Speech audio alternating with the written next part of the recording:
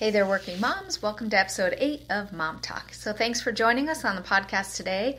Today, what I want to talk about is really my attitude. So this is going to be kind of a funny one. I'm going to specifically relate that to how my attitude and how I see my husband and how the dynamics work as just working adults. But you could apply what we're going to talk about today to any relationship in your life. And so kind of get ready. This is going to be a good one. And we're going to talk about some real practical ways. We always love applying the practical and helping us to see as Christian working moms, how can we apply these different things in our lives, in our businesses to really make a difference? Because that's really what our goal is as working moms, is to be able to, like a ripple effect, go out and make a difference for all those in our lives, in our businesses, and our families, everywhere we go. So let's talk about my attitude. So specifically towards my husband. So this is what I've been noticing as I'm just walking through lots of years of marriage and lots of years of being a working mom. I'm a homeschooling mom. I wear a lot of labels. I'm a wife, a mother, homeschooling mom, business owner, all this kind of stuff. And so in those different roles, what I've noticed a couple of things, and actually all these things point back to my attitude. And so you might get a kick out of this. You might be able to relate to this. And then hopefully in that you'll actually, again, take some practical tools and tips and information that you can use to be able to make some shifts and be set free in your life. So one thing that I notice, and this is kind of point number one, is I think I'm always right. And sometimes it hits me in a difficult way when I find out that I'm not right. And so I don't know, as like maybe it's based on my personality type, maybe it's based on just the way I was raised, maybe it's based on my specialized knowledge, being an expert in my field. But ladies, don't you know, oftentimes I find that on any particular topic, in my own mind first, I think that I'm right. I actually think that I'm right about almost everything. And what I've noticed as I've gotten older and just walked through a lot of ups and downs in life, that actually I'm not always right. And sometimes that hits me like a ton of bricks. Sometimes I find that it's one of those things where it surprises me, sometimes it humbles me, sometimes it's one of those things where I have a hard time admitting that I'm not right, or even worse, that I'm actually wrong. And so, I don't know, maybe I'll give you a practical example. My husband and I were interacting over the weekend, and I was expecting in my mind that he would do or say something. Now remember what I just started out with. I was expecting inside my mind that he would say or do something. And then based on that, I kind of had a way in which the conversation would play its way out. Well, he didn't act that way. And he didn't say the things that I thought that he should or that he would.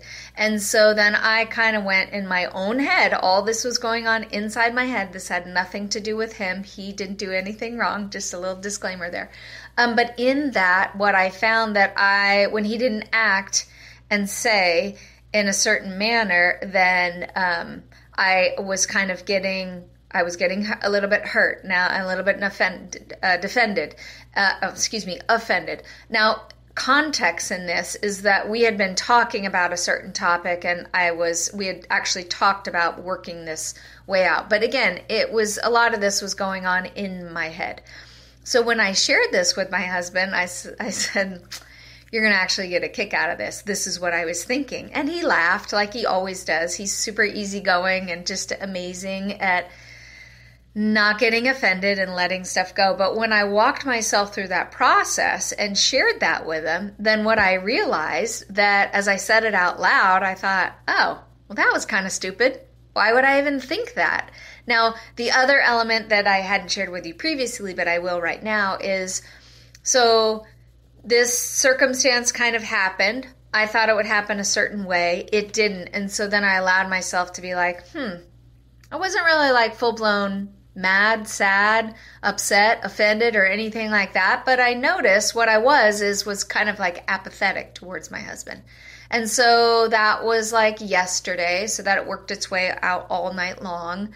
And I wasn't unkind to him. I wasn't rude to him. None of that. But what I noticed is when I woke up this morning, I kind of had this thing, like this little tiny cloud hanging over me. And I was like, that's really weird. So I did what I normally do, and I dove into the Word, and I started praying, like, Holy Ghost, reveal to me what's really going on here. Show me some truth. So then in that, what I find that God does to me a lot of times is like, oh, little buddy, you thought that this is how it was going to be. And so God revealed to me, yeah, Anita, you were actually wrong in that, and here's kind of what was really happening. And the Holy Spirit showed me, and then I took a walk, and Holy Spirit showed me more. Like, that was a thing only in your mind. You thought that you were right, and you weren't really walking in the truth. And so the practical lesson in that was I allowed myself to listen to the Holy Spirit to change my perspective. And then in that, when I went back to my husband, I shared that with him, and now we just both had like a great laugh and, hugged each other and said, I love you. And it was one of those things, like it was an issue in my mind, but it didn't need to be because I thought I was going to be right. And as soon as I laid that down, I actually saw how silly it was. And so, that was just one of those things when it comes to my attitude.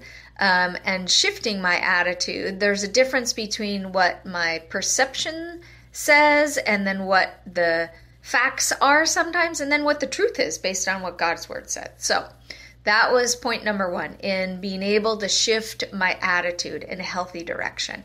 And then again, when we're talking about in the context of interaction with my husband and I, but you can apply this to any area in your life.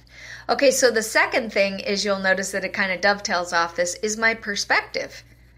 So really, I thought I was right in this situation, but my perspective was off. So there's like your perspective, there's the other person's perspective, and then somewhere in the middle, there's some truth in there. Sometimes your perspective, my perspective is false. Sometimes my husband's perspective is false. But somewhere in the middle there, oftentimes as we come together and we're able to see the other person's perspective, well, then we can find the truth right in the center there. So practically the way that works out is just talking with one another.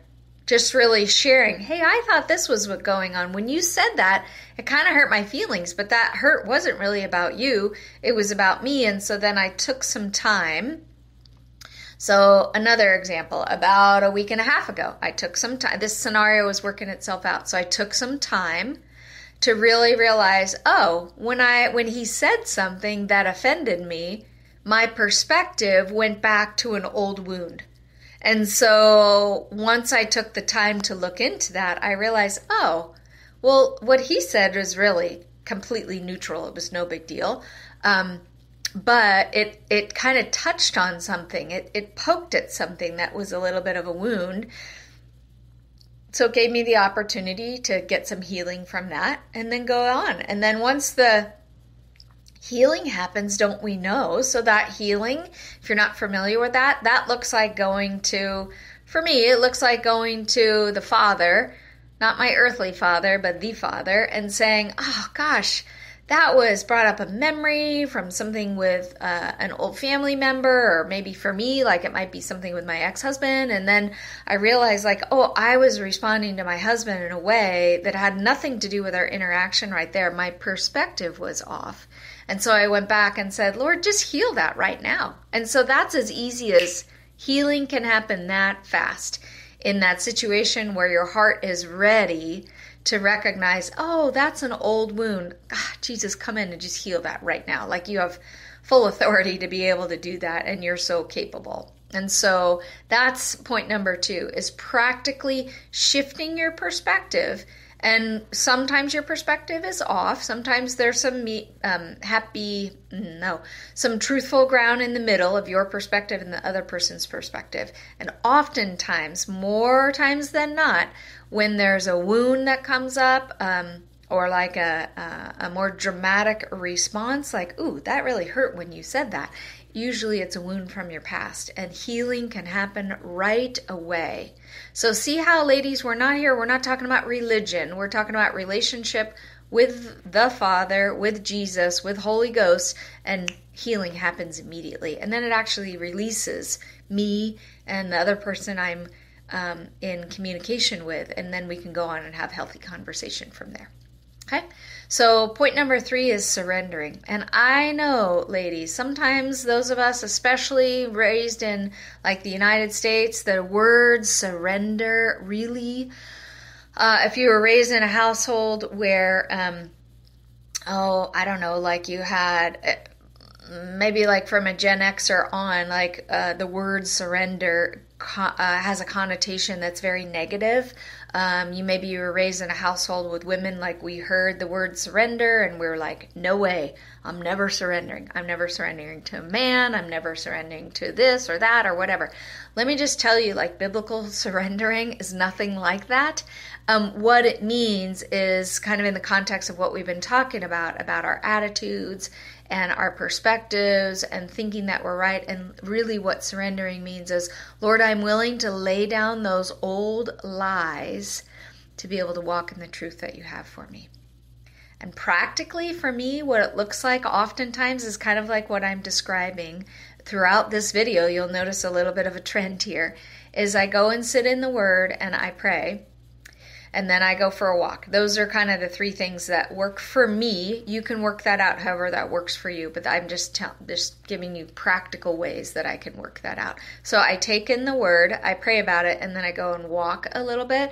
And then in that process, all 3 of those steps for me, then I realize like, oh, Lord, I was holding on to something that you don't even want me to hold on to anymore. And so as I surrender that thing, it's usually a lie or sometimes can be an old wound. As I surrender that old way of thinking or that old way of being right or that old way of, no, this is the only way, what happens is I actually free myself up to walk in more of what God has for me.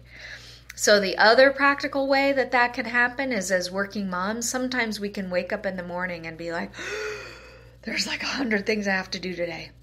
Or there's like 20 things I have to do today. Or maybe for some of us, there's like 5 things I have to do today. Any one of those numbers might be overwhelming. But when I release my day and surrender my day to the Lord, that, and not in a religious way, but it's really asking the Holy Spirit and saying, what are the things that I need to be focusing on just for today? Then I get that fine tuning. See how my list went from like 100 items, that's overwhelming, and then I get stuck. 20 items, for me, that's still overwhelming. That's too much. I have a lot of people that depend on me each and every day in my business and my family and my marriage and all that kind of stuff. And I need to make my list even smaller than that. So I'm always asking God, what are the top 1 to 3 things, 1 to 3 things that I have to get done today? And then the rest of the things maybe get mapped out over the week. And so in that very practical way of managing my day, there's a whole lot of surrendering that has to happen in order for my day to work itself out. Because otherwise I get overwhelmed. And then when I get overwhelmed, I get stuck. And when I get stuck, then I don't actually move forward. So the number 3 point for today is actually surrendering, and that biblical surrendering of recognizing, Lord, I know you have good things for me to walk in today. So in my mind, what are the things that I need to lay down so that I can actually walk in the fruit and in the prosperity and in the in the success that you have for me today, the accomplishments that you have for me today. See how it takes what could be something good, if I allow it to be like good, oh, goals are good. I have stuff that I have to have accomplished today. But if I allow myself to get overwhelmed and then stuck and then frustrated and then I take that out on somebody else, then that takes the good and turns it into something that's not good, not full of life, not what God has for me. And so that surrendering of recognizing, I have too many things on my plate today. I need to lay a couple of things down, and then maybe I'll pick them up tomorrow. And I'm much more efficient. I'm much more effective. I'm much more at peace.